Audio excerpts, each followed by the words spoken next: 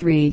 Vice for life, and who, instead of being elected by the organization, are selected in camera by the board itself. When vacancies occur, the balls given by this society are known as the Monday Germans, and at these balls, which are held in the Lyric Theater, the city's debutantes are presented to society.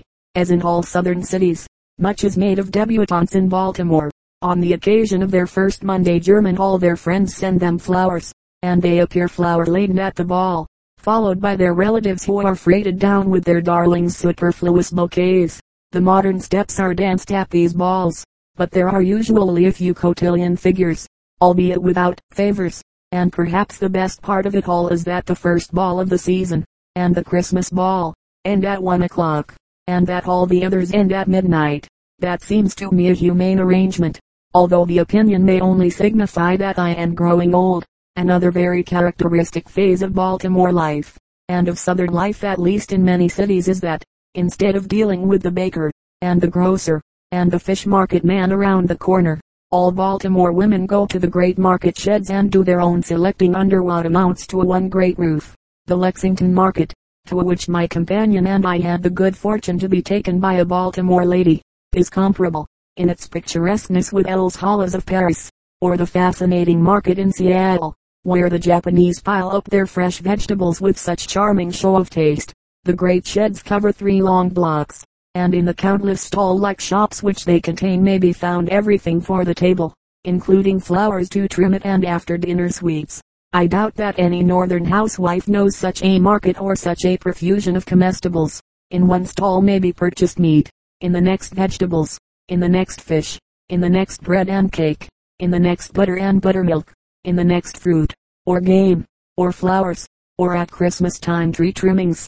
These stalls, with their contents, are duplicated over and over again, and if your fair guide be shopping for a dinner party, at which 2 men from out of town are to be initiated into the delights of the Baltimore cuisine, she may order up the costly and aristocratic Malico Clemmies, the diamond-backed terrapin, sacred in Baltimore as is the sacred cod himself in Boston. The admirable Encyclopedia of Masros, Fink and Wagnalls, informs me that the diamond-back saltwater terrapin is caught in salt marshes along the coast from New England to Texas, the finest being those of the Massachusetts and the northern coasts. The italics are mine, and upon the italicized passage I expect the mayor and town council of Baltimore, or even the government of the state of Maryland, to proceed against Masros, Fink and Wagnalls, whose valuable volumes should forthwith be placed upon the state's index expurgatories. Of a marketman I obtained the following lore concerning the tortoise of the terrapin species. In the Baltimore markets 4 kinds of terrapin are sold, not counting muskrat, which is sometimes disguised with sauce and sherry and served as a substitute. The cheapest and toughest terrapin is known as the slider. Slightly superior to the slider is the fatback, measuring, usually, about 9 or 10 inches in length, and costing, at retail, 50 cents to $1, according to season and demand. Somewhat better than the fatback, but of about the same size and cost, is the golden stripe terrapin, but all these are the merest poor relations of the diamondback. Some diamondback terrapin are supplied for the Baltimore market from North Carolina, but these, my marketman assured me, are inferior to those of Chesapeake Bay. Everything in or from North Carolina seems to be inferior, according to the people of the other southern states. Although there is a closed season for terrapin, the value of the diamondback causes him to be relentlessly hunted during the open season, with the result that, like the delectable lobster, he is passing, as the foolish lobster fishermen of northern New England are killing the goose, or, rather, the crustacean that lays the golden eggs. So are the terrapin hunters of the Chesapeake. 2 or 3 decades ago, lobster and terrapin alike were eaten in the regions of their abundance as cheap food. One Baltimore lady told me that her father's slaves, on an eastern shore plantation, used to eat terrapin. Yet behold the cost of the precious diamondback today. In his smaller sizes, according to my marketman, he is worth about $1 an inch, while when grown to fair proportions he costs as much as a railroad ticket from Baltimore to Chicago, and for my part I would about as soon eat the ticket as the terrapin. Of a number of other odd items which help to give Baltimore distinct flavor I find the following in my notebooks. There are good street railways, also bus lines operated by the United Railways Company, Under the terms of its charter this company was originally obliged to turn over to the city 13% of its gross income, to be expended upon the upkeep of parks. Of late years the amount has been reduced to 9%. The parks are admirable. Freight rates from the west to Baltimore are, I am informed, enough lower than freight rates to New York, Boston, or Philadelphia, to give Baltimore a decided advantage as a point of export. Also she is admirably situated as to sources of coal supply.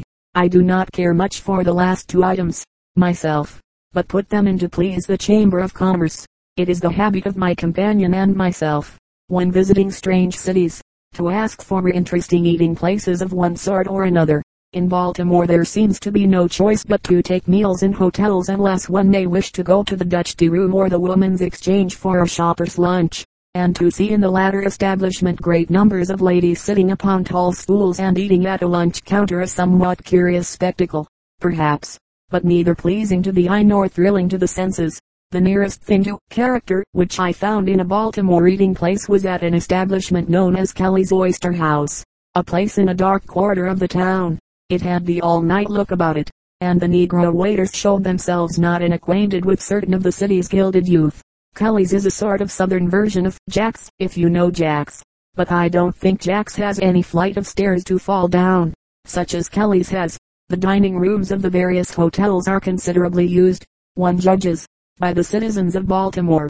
The Kernan Hotel, which we visited one night after the theater, looked like Broadway. Tables were crowded together and there was dancing between them and between mouthfuls.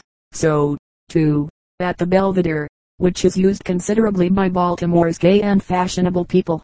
My companion and I stayed at the Belvedere and found it a good hotel, albeit one which has, I think, become a shade too well accustomed to being called good, perhaps because of a city ordinance. Perhaps because the waiters want to go to bed. They have a trick, in the Belvedere dining room, during the cold weather, of opening the windows and freezing out such dilatory supper guests as would fain sit up and talk. This is a system even more effective than the ancient one of mopping up the floors, piling chairs upon the tables, and turning out enough lights to make the room dull. A good post-midnight conversationalist, and Baltimore is not without them, can stand mops, buckets, and gin lights, but turn cold draughts upon his back and he gives up, sends for his coat, buttons it about his paunch and goes sadly home. It is fitting that last of all should be mentioned the man who views you with keen eye as you arrive in Baltimore, and who watches you depart. If you are in Baltimore he knows it, and when you go away he knows that, too. Also, during racing season, he knows whether you bet, and whether you won or lost. He is always at the station and always at the racetrack. And if you don't belong in Baltimore he is aware of it the instant he sets eyes upon you, because he knows every man, woman, child, and dog in Baltimore, and they all know him.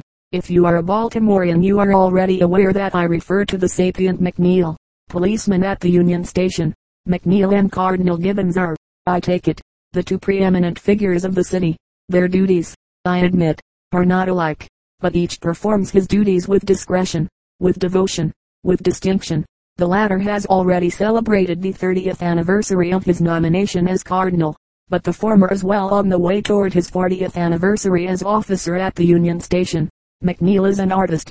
He loves his work, and when his day off comes and he puts on citizen's clothing and goes out for a good time, where do you suppose he goes? Why, down to the station, of course, to talk things over with the man who is relieving him. Chapter VIDOUGHORGA in Manner and the Carols. If I am to be honest about the South, and about myself, and I propose to be, I must admit that, though I approached the fabled land in a most friendly spirit, I had nevertheless become a little tired of the Southern family tree, the Southern ancestral hall, and the old Southern Negro servant of stage and story, and just a little skeptical about them, almost unconsciously. At first, I had begun to wonder whether, instead of being things of actuality, they were not, rather, a mere set of romantic trademarks, so to speak, symbols signifying the South, as the butler with side whiskers signifies English comedy, as her visit to his rooms, in the third act, signifies English drama, or as double doorways in a paneled set signify French farce. Furthermore, it had occurred to me that of persons of Southern accent, or merely Southern extraction, whom I had encountered in the North, a strangely high percentage were not only of fine old southern family, but of peculiarly tenacious purpose in respect to having the matter understood. I cannot pretend to say when the professional southerner, as we know him in New York, began to operate, nor shall I attempt to place the literary blame for his existence as Mark Twain attempted to place upon Sir Walter Scott the blame for Southern chivalry, and almost for the Civil War itself. Let me merely say, then, that I should not be surprised to learn that Colonel Carter of Cartersville, that lovable old fraud who did not mean to be a fraud at all, but whose naivete passed the bounds of human credulity, was not far removed from the bottom of the matter. In the tenor of these sentiments my companion shared, though I should add that he complained bitterly about agreeing with me, saying that with hats alike, and overcoats alike, and trunks alike, and suitcases alike, we already resembled two members of a minstrel troupe, and that now, since we were beginning to think alike, through traveling so much together, our friends would not be able to tell us apart when we got home again. In spite of this he admitted to the same suspicion of the South as I expressed. Wherefore we entered the region like a pair of agnostics entering the great beyond, skeptical, but ready to be shown. It was with the generous purpose of showing us that a Baltimore friend of ours called for us one day with his motor car, and was presently wafting us over the good oiled roads of Maryland, through sweet, rolling country, which seemed to have been made to be ridden over upon horseback. It was autumn, but though the chill of northern autumn was in the air, the coloring was not so high in key as in New York or New England, the foliage being less brilliant, but rich with subtle harmonies of brown and green, blending softly together as in a faded tapestry, and giving the landscape an expression of brooding tenderness. After passing through Ellicott City, an old, shambling town quite out of character with its new sounding name, which has such a western ring to it, we traversed for several miles the old Frederick Turnpike, formerly a national highway between east and west, swooping up and down over a series of little hills and vales, and at length turned off into a private road winding through a venerable forest, which was like an old Gothic cathedral with its pavement of brown leaves and its tree trunk columns, tall, gray, and slender. When we had progressed for perhaps a mile, we emerged upon a slight eminence commanding a broad view of meadow and of woodland, and in turn commanded by a great house. The house was of buff-colored brick. It was low and very long, with wings extending from its central structure like beautiful arms flung wide in welcome, and at the end of each a building like an ornament balanced in an outstretched hand.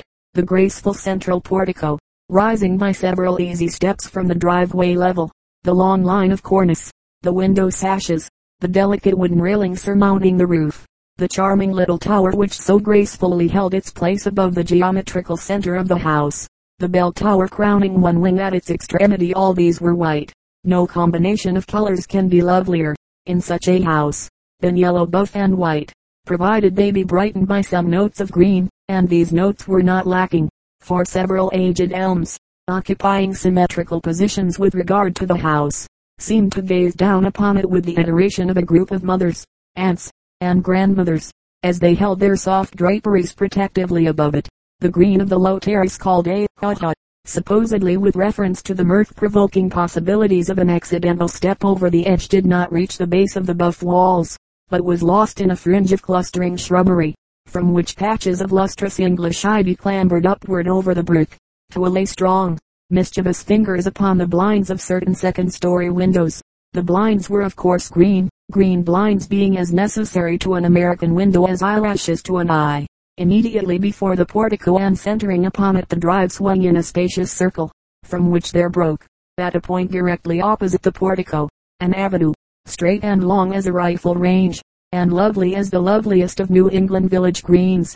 Down the middle of this broad way, between grass borders each as wide as a great boulevard, and double rows of patriarchal trees, ran a road which, in the old days, continued straight to Annapolis, 30 or more miles away, where was the town house of the builder of this manor. As it stands today the avenue was less than half a mile long, but whatever its length, and whether one looked down it from the house, or up the gentle grade from the far end, to where the converging lines of grass and foliage and sky melt into the house, it has about it something of unreality, something of enchantment, Something of that quality one finds in the rhapsodic landscapes of those poet painters who dream of distant shimmering palaces and supernal vistas peopled by fauns and nymphs dancing amid the trunks of giant trees whose luxuriant dark tops are contoured like the cumulus white clouds floating above them. There is nothing baronial, nothing arrogant, about Dorgan Manor, for though the house is noble, its nobility, consisting in spaciousness, simplicity, and grace combined with age, fits well into what, it seems to me, should be the architectural ideals of a republic. No house could be freer of an essential embellishment. In detail it is plain almost to severity, yet the full impression that it gives, far from being austere, is of friendliness and hospitality, an approachable sort of house, a home-like house. It is perhaps less imposing than some other mansions, coeval with it, in Virginia, in Annapolis, and in Charleston, and yet it is as impressive, in its own way, as Warwick Castle, or Hurstmonceux, or Locks, or Chinon, or Chenonceau, or Heidelberg. Not that it is so vast, that it has glowering battlements, or that it stuns the eye, but for precisely opposite reasons, because it is a consummate expression of republican cultivation, of a fine old American home, and of the fine old American gentleman who built it, and whose descendants inhabit it today. Charles Carroll of Carrollton, last to survive of those who signed the Declaration of Independence. The first Charles Carroll, known in the family as the Settler, came from Ireland in 1688, and became a great landowner in Maryland. He was a highly educated gentleman and a Roman Catholic, as had also been his descendants. He acted as agent for Lord Baltimore. His son, Charles Carroll of Annapolis, or Breakneck Carroll, so called because he was killed by a fall from the steps of his house, built the Carroll mansion at Annapolis, now the property of the Redemptionist order. The third and most famous member of the family was Charles Carroll of Carrollton, the signer, builder of the manor house at Dorgan, which, by the way, derives its name from a combination of the old Irish words do, meaning house or court, and Oregon, meaning of the king, the whole being pronounced, as with a slight brogue, Duragan, the accent falling on the middle syllable. This Charles Carroll, the signer, most famous of his line, was Breakneck's only son. When 8 years old he was sent to France to be educated by the Jesuits. He spent 6 years at St. Omer, 1 at Reims, 2 at the College of Louis-le-Grand, 1 at Bourges, where he studied civil law, and after some further time in college in Paris went to London, entered the Middle Temple and there worked at the common law until his return to Maryland in 1765. Although Maryland was founded by the Roman Catholic Baron Baltimore on a basis of religious toleration, the Church of England had later come to be the established church in the British colonies in America, and Roman Catholics were unjustly used, being disfranchised, taxed for the support of the English church, and denied the right to establish schools or churches of their own, to celebrate the Mass, or to bear arms, the bearing of arms having been at that time the insignia of social position and gentle breeding. Finding this situation well nigh intolerable, Carroll of Carrollton, already a man of great wealth, joined with his cousin, Father John Carroll, who later became first Archbishop of Baltimore, for many years the only Roman Catholic diocese in the United States, embracing all states and territories, in an appeal to the King of France for a grant of land in what is now Arkansas, but was then a part of Louisiana, this land to be used as a refuge for Roman Catholics and Jesuits, whom the Carrolls proposed to league thither precisely as Cecilius Calvert, Lord Baltimore, had led them to Maryland to escape persecution. The Roman Catholics were not, however, by this time the only American colonists who felt themselves abused. The whole country was chafing, and the seeds of revolution were beginning to show their red sprouts.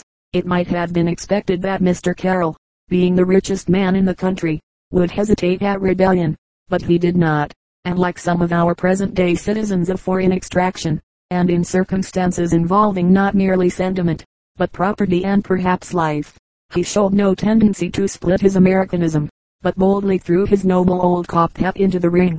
Nor did he require Roosevelt to make his duty clear to him. In 1775 Mr. Carroll was a delegate to the Revolutionary Convention of Maryland. In 1776 he went with 3 other commissioners, Benjamin Franklin, Samuel Chase, and Father John Carroll, to try to induce the Canadian colonies to join in the revolt, and soon after his return from this unsuccessful journey he signed the Declaration of Independence.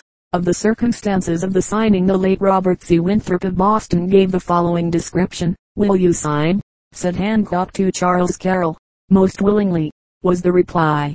"There goes 2 millions with the dash of a pen," says one of those standing by, while another remarks, "Oh, Carroll, you will get off. There are so many Charles Carrolls." And then we may see him stepping back to the desk and putting that addition of Carrollton to his name, which will designate him forever, and be a prouder title of nobility than those in the peerage of Great Britain, which were afterward adorned by his accomplished and fascinating granddaughters. Some doubt has been cast upon this tale by the fact that papers in possession of the Carroll family prove that Mr. Carroll was wont to sign as of Carrollton long before the Declaration.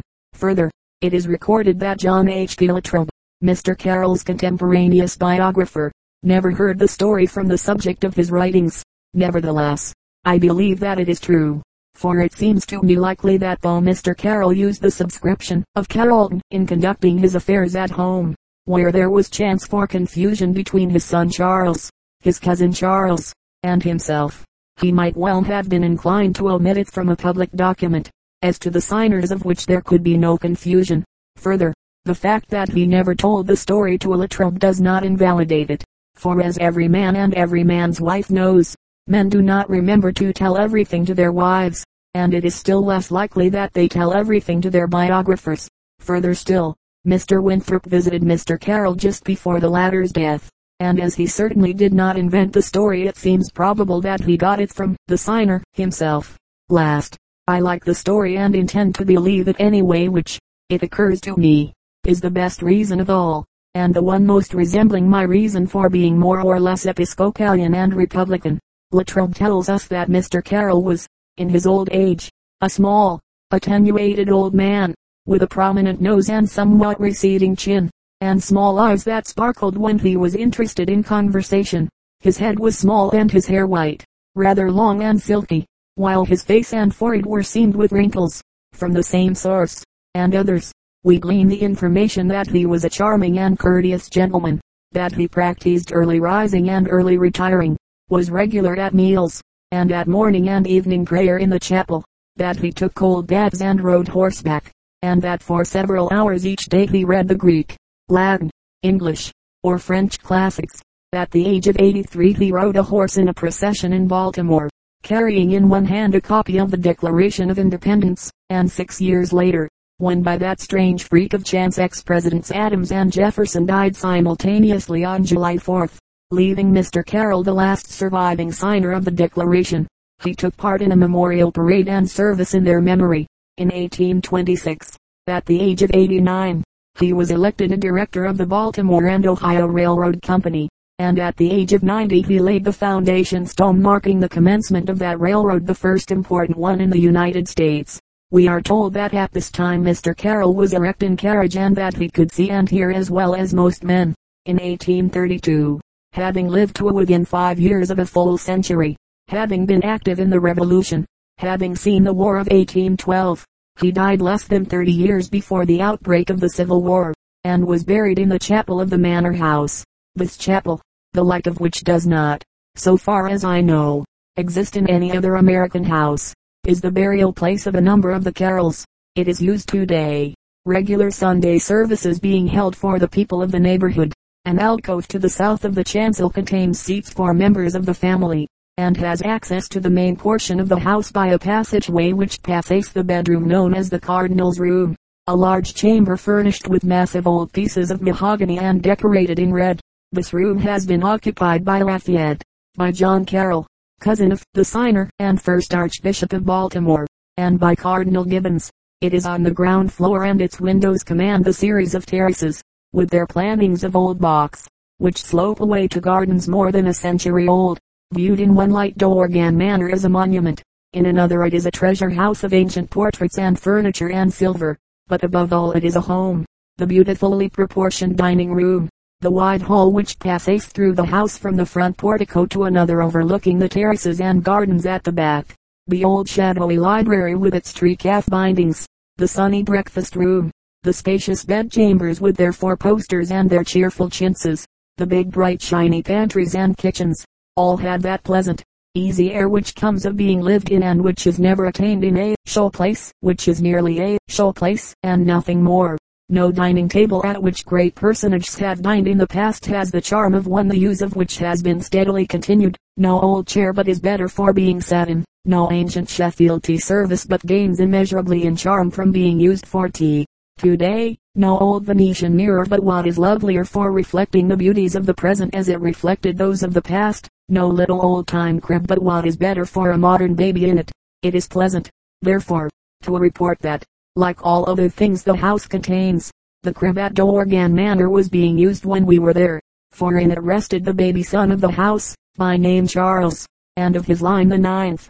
Further, it may be observed that from his youthful parents, Mr. and Mrs. Charles Bancroft Carroll, present master and mistress of the place, Master Charles seemed to have inherited certain amiable traits. Indeed, in some respects, he outdoes his parents. For example, where the father and mother were cordial, the son chewed ruminatively upon his fingers and fastened upon my companion a gaze not merely interested, but expressive of enraptured astonishment.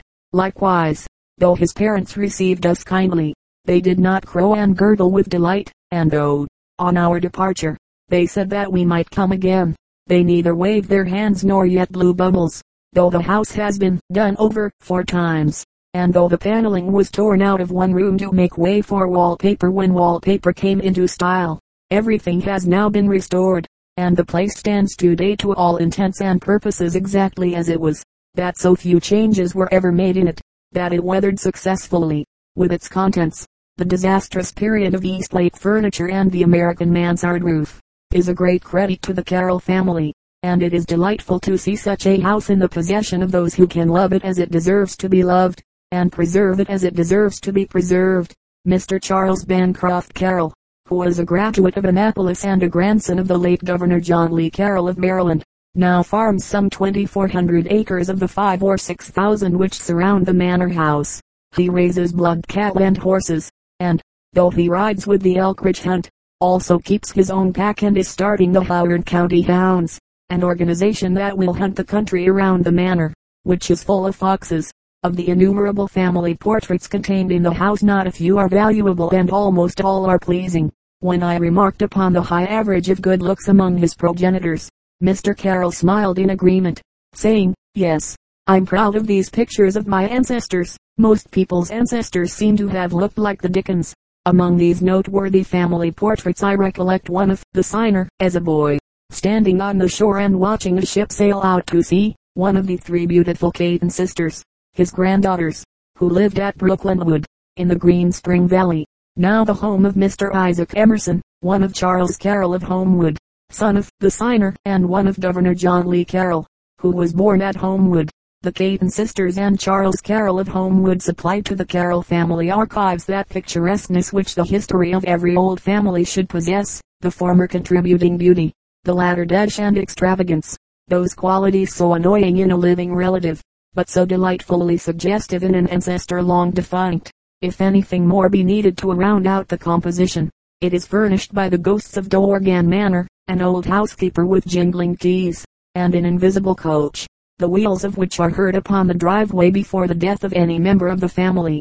Of the Caton sisters there were 4, but because one of them, Mrs. Matafish, stayed at home and made the life of her grandfather happy, we do not hear so much of her as of the other 3, who were internationally famous for their pulchritude, and were known in England as the 3 American Graces. All 3 married British peers, one becoming Marchioness of Wellesley, another Duchess of Leeds, while the third became the wife of Lord Stafford, one of the noblemen embalmed in verse by Fitzgreen Halleck. Lord Stafford mines for coal and salt, the Duke of Norfolk deals in malt, the Douglas in red herrings. As for Charles Carroll of Homewood, he was handsome, charming, and athletic, and, as indicated in letters written to him by his father, caused that old gentleman a good deal of anxiety.